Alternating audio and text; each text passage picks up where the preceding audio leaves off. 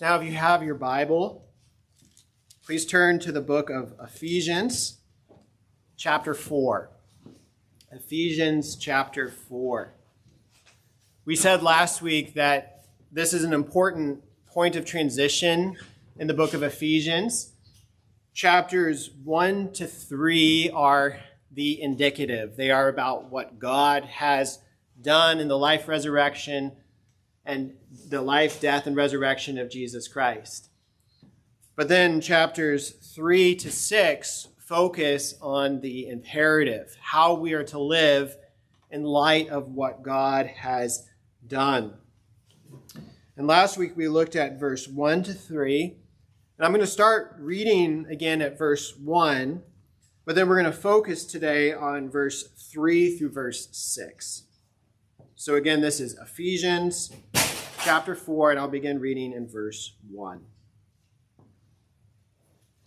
I, therefore, a prisoner for the Lord, urge you to walk in a manner worthy of the calling to which you have been called, with all humility and gentleness, with patience, bearing with one another in love, eager to maintain the unity of the Spirit in the bond of peace.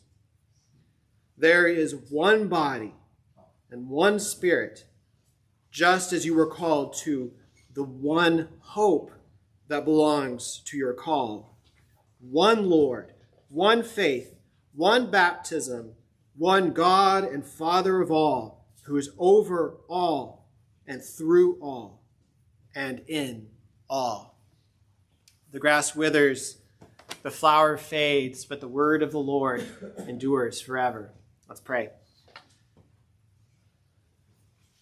Father, I pray that today you would use my entire redeemed humanity, that you would use my emotions and my thoughts and my words, that you would use me to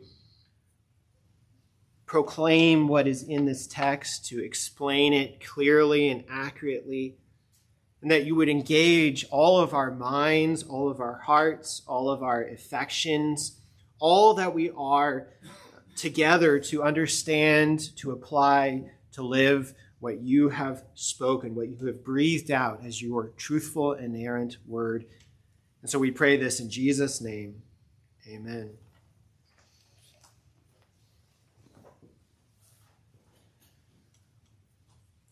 So as you look at church history, and even as you look at the church today, you see countless divisions. That on the surface, the church can be so divided. We see national division within the church. And some of the national division can be inevitable because we live in different nations. But sometimes we can elevate our national identity above our Christian identity, and we find more unity and more connection with people because we belong to the same nation than that we belong to Christ as Lord and Savior. So we see national division. But we also see cultural division. And sometimes that can be the same as national division, but even within one nation, there can be different cultures. And then people can exalt their cultural identity above their Christian identity so that the basis of Christian unity is in culture rather than in Christ, rather than in the gospel. And it's natural that we often want to worship with people who look like us, who think like us, who dress like us, who have similar customs, similar habits, perhaps even the same generation as ourselves, that we feel far more comfortable when people share the same culture. And so we divide along cultural lines. And so we see national division, cultural division. We also see denominational division. And maybe that's the most pronounced at times. There are so many denominations. It can be frustrating. It can be disheartening. There are Baptist churches, there are Presbyterian churches, there are Lutheran churches, Anglican churches, Catholic churches, Orthodox churches. You go down the line of all of the different groups within Christianity. Even within Presbyterianism, sometimes they're called the split peas because there are so many Presbyterian denominations with small nuances between them.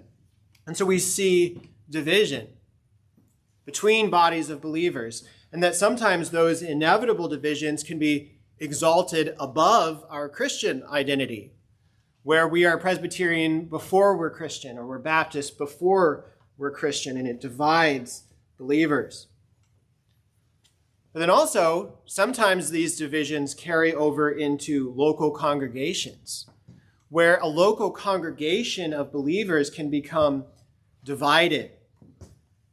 And usually when that happens, it's over silly things. It's usually the color of the carpet. It's how you use the building fund. It's the mundane things that divide the local congregation of believers, which sometimes can lead to gossip and slander and so much pain and separation among people who profess the name of Christ. So we see division within the church. It's a reality. And we think of the words of Jesus in John 17:11, where he prayed for unity of the church. He prayed that the church might be one, even as he is one with the Father. And sometimes people look at that prayer and they say, well, maybe that prayer wasn't answered. There's so much division. Maybe the church is only division. There's no foundation of unity. Maybe the church is more like the world, because you look at the world and the world struggles to find any basis of unity, but there's no solid foundation of unity that we might claim unity, but it ends up leading to division because there's no foundation. And maybe the church is no different from the world, that it's only separation, division, disunity.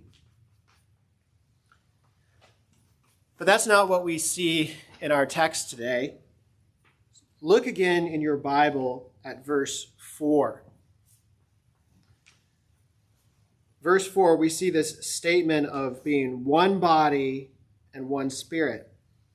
But then look even before that at verse 3. And we looked at that verse last week, but Paul says that we should be eager to maintain the unity of the Spirit in the bond of peace. And notice that within verse 3, there is a statement of fact. The statement of fact is that there is a bond of unity among believers. There's the unity of the Spirit in the bond of peace, that this exists as a reality. It's not simply an aspiration. And how do we see that? It's because Paul says that as believers that we should be eager to maintain the unity of the Spirit in the bond of peace.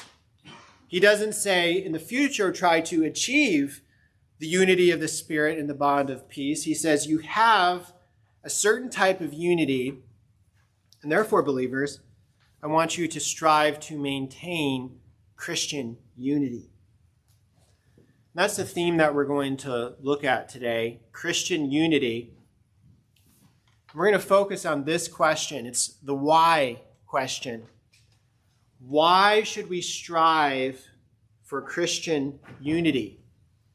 Or to put it in the language of our text, why should we strive to maintain the unity of the Spirit and the bond of peace? And as we look at our text, we see 7 answers to that question. 7 answers. We'll look at each of the answers individually. So, first, we should strive to maintain the unity of the Spirit and the bond of peace because we have one body. Because we have one body. Look again at verse 4. Paul says, there is one body. And I'm sure that imagery is familiar to most of you. It's one of the Apostle Paul's favorite ways to speak of the church, that the church is the body of Christ. And this isn't simply aspirational. It's not simply that we're seeking and striving to become the body of Christ at some point in the future, but in a real sense, as believers, we constitute the body of Christ. And the reason for that is that if I am a believer, the Bible says I am united to Christ by faith. I am connected to him. And if you are a true believer, you are united to Christ. And that means that there is not only a vertical connection between us and Christ, us and the Lord, but there is a horizontal connection between us. And that connection is real whether we recognize it or not. Whether we like each other or not, which we do, we like each other. But no matter what we think about one another, if we are true believers, there is a real, true connection to us because we are members of the body. We are united to Christ. We are part of his spiritual body. And so maybe we come from different nations. We have a different national identity. Well, we are one body in Christ that trumps all other divisions. Or maybe we have different cultures. Maybe it's because of our family culture. Maybe it's our nation's culture. Maybe it's some subgroup within a nation. Maybe it's because of our education or our socioeconomic standing. We have a culture. But according to Scripture, that even if we come from different cultures and we have different practices and different customs, that we're bound together in the body of believers, one body in Christ, that unity that we have. And so we could really say that there is more that unites us as believers than divides us because we are one body. It's the same for denominational division, that if we are truly in Christ, we may come from a Presbyterian church or a Baptist church or a non-denominational church. You can go down the list that we are one body in Christ because we are united to one Savior. Or even if you consider divisions in a local church, that we are one body. So you may not agree with everyone in a local church. You may have different approaches to life, but we are one body, that there is more that unites us than divides us. And so this is a ground, a foundation for seeking to maintain the unity of the Spirit and the bond of peace. So that's the first reason. But then second, not only are we one body, but second, we should seek to maintain the unity of the Spirit and the bond of peace, strive for Christian unity, because we have one Spirit. Look again at verse 4. Paul says, there is one body and one Spirit. So just as a human body has the physical body, and then we have a spirit within us, we have a soul, we're body and soul as an individual human. And so the church, in a sense, is body and soul, body and spirit. That there's the one body, which is the body of Christ, those who are united to Christ by faith. But then also there is the one Spirit. And you'll notice that in your Bible, that Spirit is capitalized. And that's because this isn't saying that we have one Spirit in the sense of one subjective agreement on a purpose, but it's saying that we have one Holy Spirit. And so again, this is objective. This isn't saying that we only have one Spirit when we agree and we're of one heart and one mind. But it's saying even when we disagree, even when we're struggling with one another in some way, that if we are true believers, that we have one Holy Spirit. Remember back in Ephesians chapter 1, it says that when we believe, we receive the Holy Spirit. within our heart as a guarantee of our inheritance until we acquire possession of it. And that means that if you are a believer here today, that you have the Holy Spirit dwelling within you. And as a believer, I have the Holy Spirit within me. And we don't have two spirits, that we have one Spirit.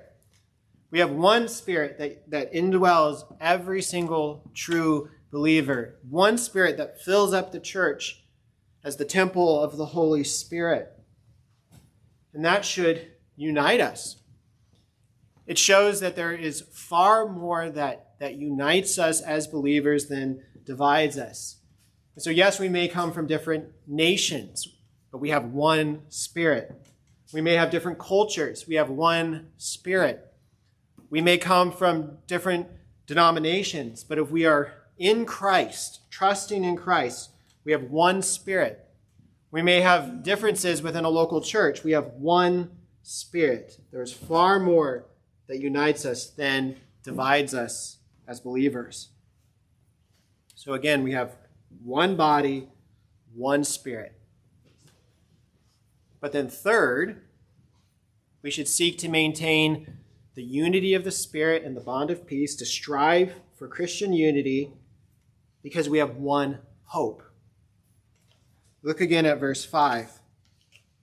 Paul says, there is one body and one Spirit, just as you were called to the one hope that belongs to your call. Now, as individuals, I'm sure that we have individual hopes and dreams. Not everyone in this room has the same hope. Some of you hope to have children. Some of you may not. Some of you hope to get married. Some of you may not. Some of you hope to move up in your career. Some of you may be content where you are today. Some of you may be hoping for a job. Some of you may be hoping to continue in retirement. That you can have different hopes, different dreams as individual people. But when it comes to our Christian identity, Paul says that we have one hope that belongs to our call. And that means that if you are a believer, you have exactly the same hope that I have. You have the hope that throughout your life that God will be with you and you'll know his faithfulness and his love. You have the hope, the true living hope that when you die, the moment you close your eyes in death, that you'll be with Christ. That to be absent from the body is to be present with the Lord.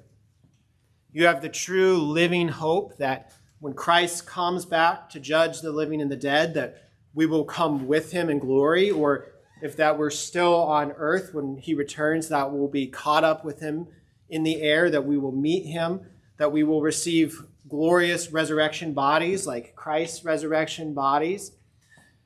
We have the hope that we will dwell with Christ forever in the new heavens and the new earth. The joy, the happiness of growing deeper in love with Christ, deeper in the knowledge of our Savior. That's the hope that we have. And it's the same hope for each one of us. So you think about that. We have the same body, we have the same Spirit, and we have the same hope, the same purpose, the same goal, the same destiny. That almost makes us the same person, spiritually speaking. If somebody has the same body, the same spirit, and the same destiny, same hope, they are united. There's far less that divides us than binds us together as believers. And so there's this call for unity among believers. That yes, you may come from a different nation, but you have one hope. You may have a different culture. You have one hope. You may come from a different denominational affiliation. You have one hope. You may have differences within a local congregation, that you have one hope. And that means also that if we have the same hope, that we have the same destiny, and we're going to be together forever. And so we may as well start to strive for unity today within the church, because That's where we're going. We're going to be with one another forever if we're believers. And so the call today is to be eager to maintain the unity of the Spirit in the bond of peace, looking to our ultimate common hope together as the people of God. Again, one body, one Spirit, one hope. But then fourth, we should be eager to maintain the unity of the Spirit in the bond of peace, to strive for Christian unity because we have one Lord. Look again in your Bible, verse 4. There's one body, one Spirit, just as you were called to the one hope that belongs to your call. One Lord, one faith, one baptism. So look at that word, two words, one Lord. In the original language, it's the Greek word kurios, which is here translated Lord. And it's significant that in the Greek translation of the Old Testament, that's the word that was used to translate the name of God, Yahweh, the Old Testament covenant name. And as you read the New Testament, Lord is applied to the Lord Jesus Christ. Whoever confesses with his mouth that Jesus is Lord and believes in his heart that God raised him from the dead will be saved. That just as we were talking of the Spirit as the Holy Spirit, so here when it speaks of the Lord, it's speaking of the Lord Jesus Christ himself, identified with Yahweh, Jehovah of the Old Testament. But this word also speaks to the dominion of Christ, the lordship of Christ. Christ is King and Master. So you think about the fact that we have one Lord as believers. If you were a servant of a master, you would have connection with other servants because you're serving a common master, a common Lord. Or as you think about a monarchy, that there is unity of the subjects of the sovereign. You can think of something like the British Empire, that I know it's King Charles now, but for so many decades, it was Queen Elizabeth II uniting the British Empire together. Nations that had very little connection to one another, but yet have a common identity through one sovereign. And perhaps even the image of the sovereign is on the coin, that we have the same coin, the same king, the same Lord, the same master. And therefore, we're united together in a common purpose. And it's the same for us as believers, that we have one Lord. And that means we have one king who gives our marching orders. We are arranged into one formation through our Lord, that we have one lawgiver, one set of laws. We have the Holy Scripture is the word of our King coming to us, telling us what to believe, how to live. And so then, even though we have differences, we may have national division or cultural division or denominational division or even differences within a local church, but that we have one Lord that binds us together. And it shows us that there is more that unites us as believers than divides us, that we strive for this unity today that is real if Christ is our Lord. So again, one body, one Spirit, one hope, one Lord. Next, one faith. That we should be eager to maintain the unity of the Spirit in the bond of peace because we have one faith. Look again at verse 5 in your Bible. He says, one Lord, one faith, one baptism. Now, when we see the word faith in the Bible, sometimes that word can refer to our subjective faith in Christ, that I have faith in Jesus, you have faith in Jesus, that there is unity in a common subjective faith that we have in the Lord. But then also, sometimes the New Testament will use the word faith as the objective faith, the Christian faith, the faith of Christ, the faith of the gospel.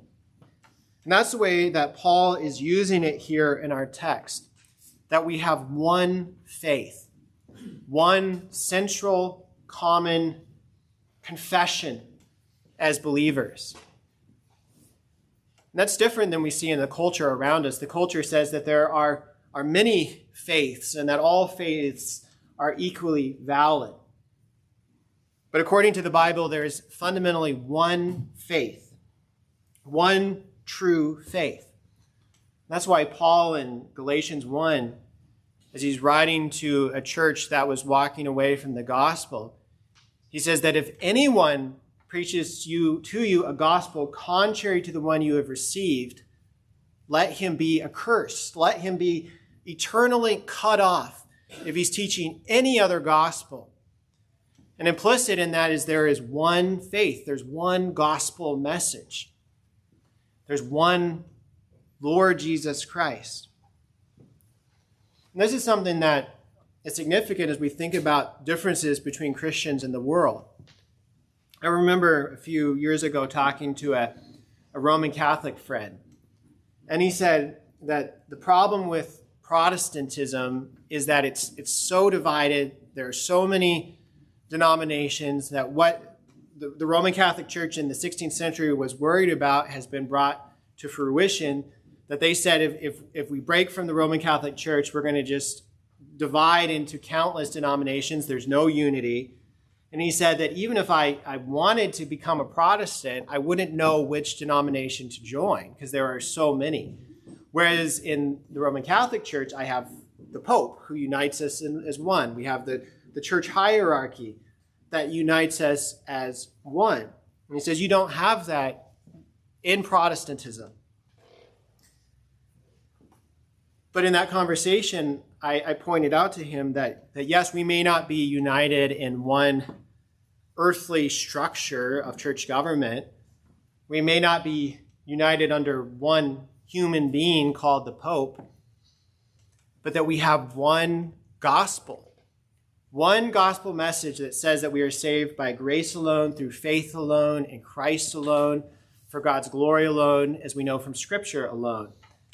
And one gospel that says that heaven is a free gift, that it can't be earned or deserved, that we're sinners, we can't save ourselves, that says that God, though he's loving, he's also just and punishes sin, and that Jesus comes as truly God and truly man to live the perfect life, to die a sacrificial death, to pay the penalty for sin, and that we take hold of that by faith. And that central gospel message is held by non-denominational Christians, by Baptist Christians, by Presbyterian Christians, that central gospel message, that is the power of God for salvation, does give us a sense of unity, that I have a strong connection to anyone who confesses the true gospel of the Scriptures, because we have the same central message, the same central confession. There's unity. Even if we disagree in secondary issues, and sometimes the secondary issues mean that we have to perhaps work differently and work apart in planting a church. That's a tragic reality of our fallen world, that the Bible, people have different views of church government. You're going to choose one view of church government or the other. You can't do both. And so as you choose, you might have a different structure as you're planting a church, but that doesn't mean that we're not united to other believers who profess the same gospel, the same Lord, the same hope, the same Spirit, the same body. And this is also one of the reasons that as a church, we regularly profess the faith that we hold together. And that's one of the reasons that we use ancient documents like the Apostles' Creed or the Nicene Creed, that we're professing together the faith of the Trinity, the one God in three persons, Father, Son, and Holy Spirit, the faith that has been proclaimed not just for 500 years, but for 2,000 years since the coming of Christ, built on the foundation of the Old Testament itself. And so again, we have unity in one faith, one body, one Spirit, one hope, one Lord, one faith.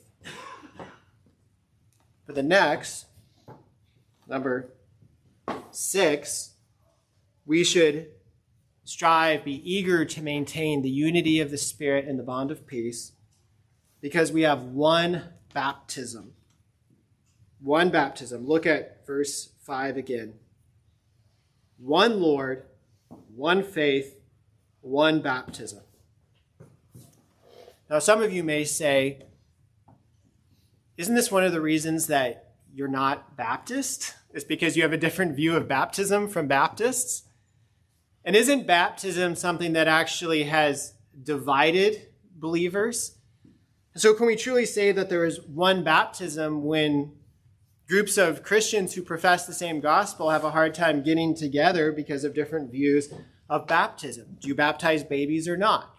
Do you practice covenantal baptism or not? There can be differences of how we express our understanding of baptism as true believers. And that doesn't mean that we deny the true Christianity of people who hold a different view. But when Paul says that there is one baptism, he's saying that there is a unity that we have as the church together in baptism. And we see that even in the way in which we practice and we recognize baptism here at Hope Church.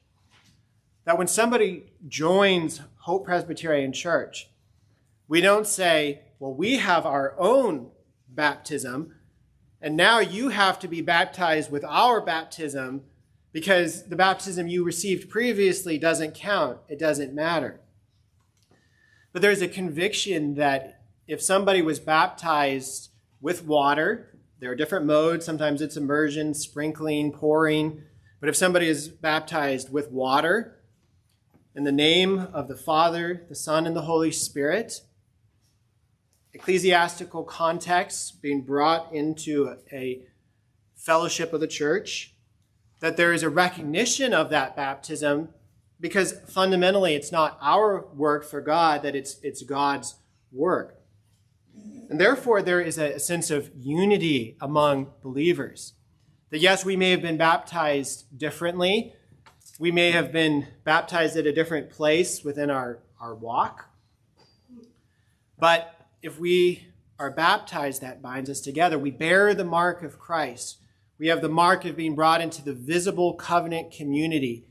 And then if we are believers, we have not only the outward sign, but we have the inward thing signified, being buried with Christ in baptism, raised with him in newness of life.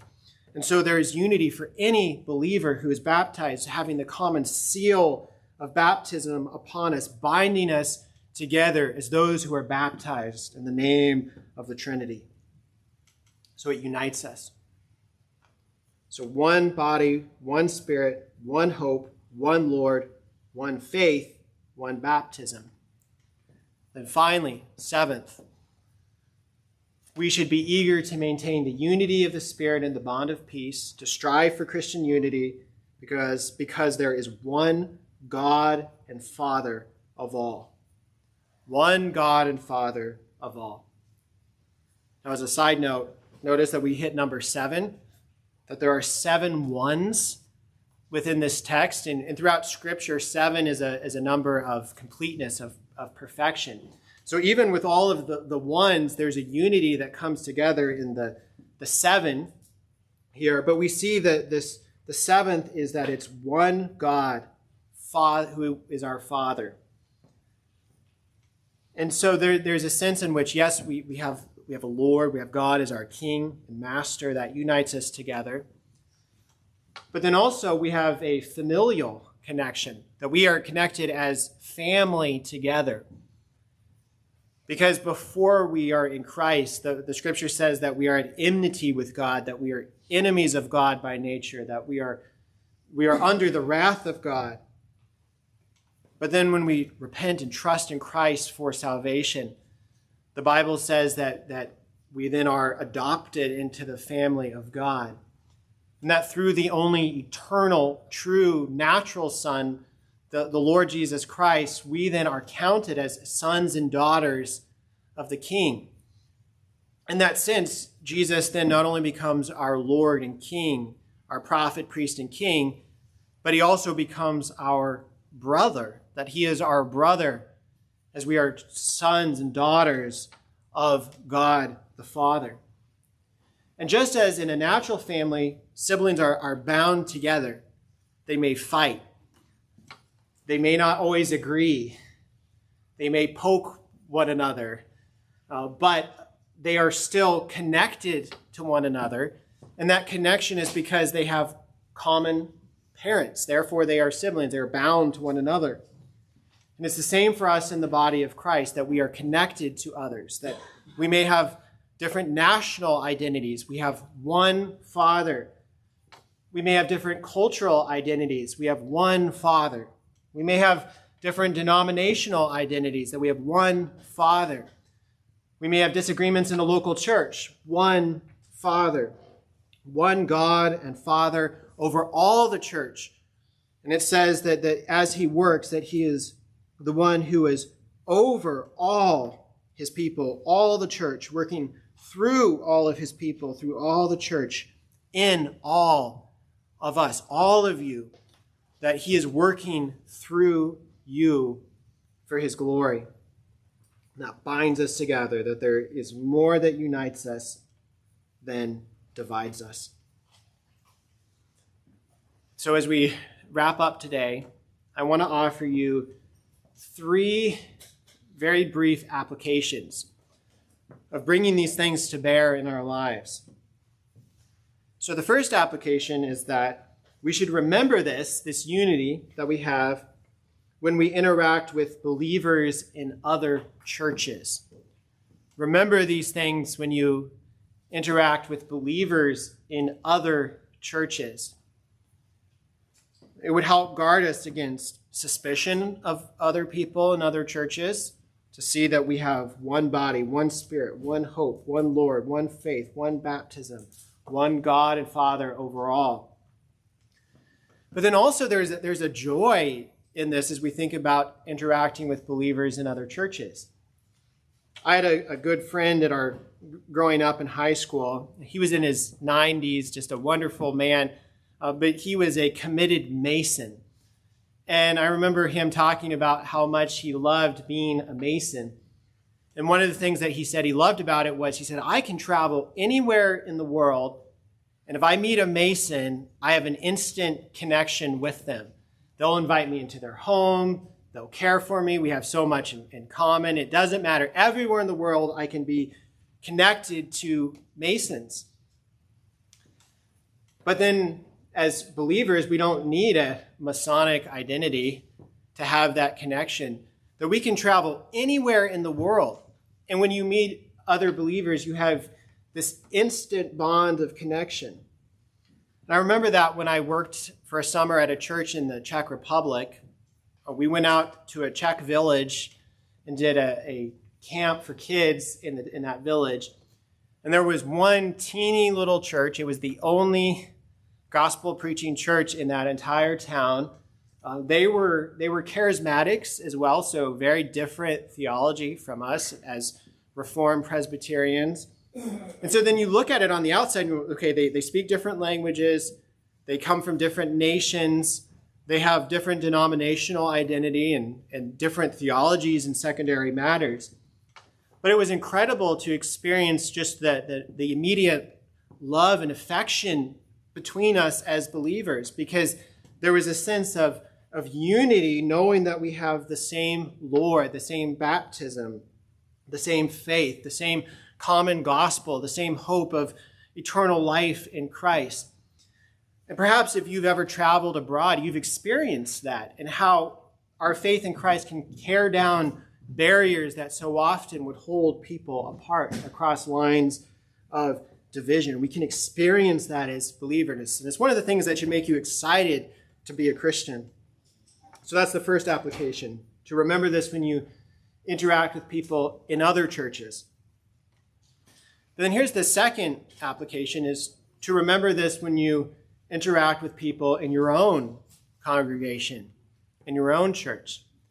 That sometimes it's easier to remember that when you're on a missions trip and everything is new and everything is exciting.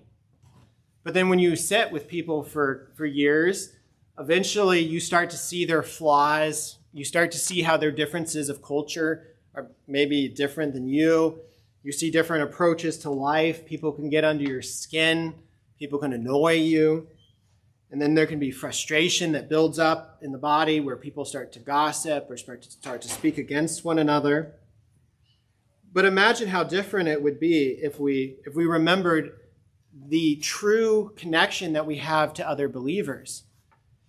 Yes, on a human level, you maybe don't have a lot in common with people in the church. Maybe they wouldn't be your best friends in a natural sense, in a worldly sense.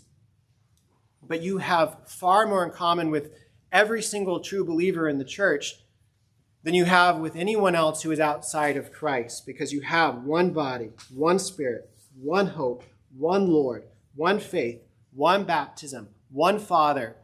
And the more you hold on to that shared common ground of identity, the more those other things fade away, and the more you can actually work through those following the process that Jesus outlines for dealing with conflict within the church, that it binds us together. So again, we remember this when we interact with those outside our church, when we interact with those within our church. Then here's the final application for today, and this is where we'll wrap up. That we remember the Trinitarian foundation. The Trinitarian foundation for unity. Because in the verses we looked at today, Paul is talking about our unity, what we have in common among believers. But then where we're going next time, Jonathan is preaching next week, but Lord willing, I'll be preaching the week after that, if the Lord preserves us. And when we come back together next time, we'll talk in verse 7 about the diversity of gifts, that though we are unified, that we're not all the same, that we have diversity of gifts within the body, that we're the same, but we're also different. And that's important. And what we see in this text is that reality is rooted in God himself. Because I'm sure you notice the fact that there's a Trinitarian foundation for unity in this text. We saw that is one Spirit, one Holy Spirit, one Lord Jesus Christ, one God and Father of all. But as we see Spirit, Lord, and Father, these are not three gods, but this is one God, one true God. And so within God himself, there is both unity and diversity. That we find our unity and diversity within the one God who in himself is one God, Father, Son, and Holy Spirit. And that we experience that in the very heart of the gospel, the one faith that we profess, that the one Father sent the one Son, our Lord Jesus Christ, to pay the penalty. Then that is applied in his resurrection. And it's applied to us through the Spirit, the one Spirit who brings us from death to life, gives us eyes to see, and binds us together in one Lord, one faith, one baptism, one God and Father of all. Let's pray.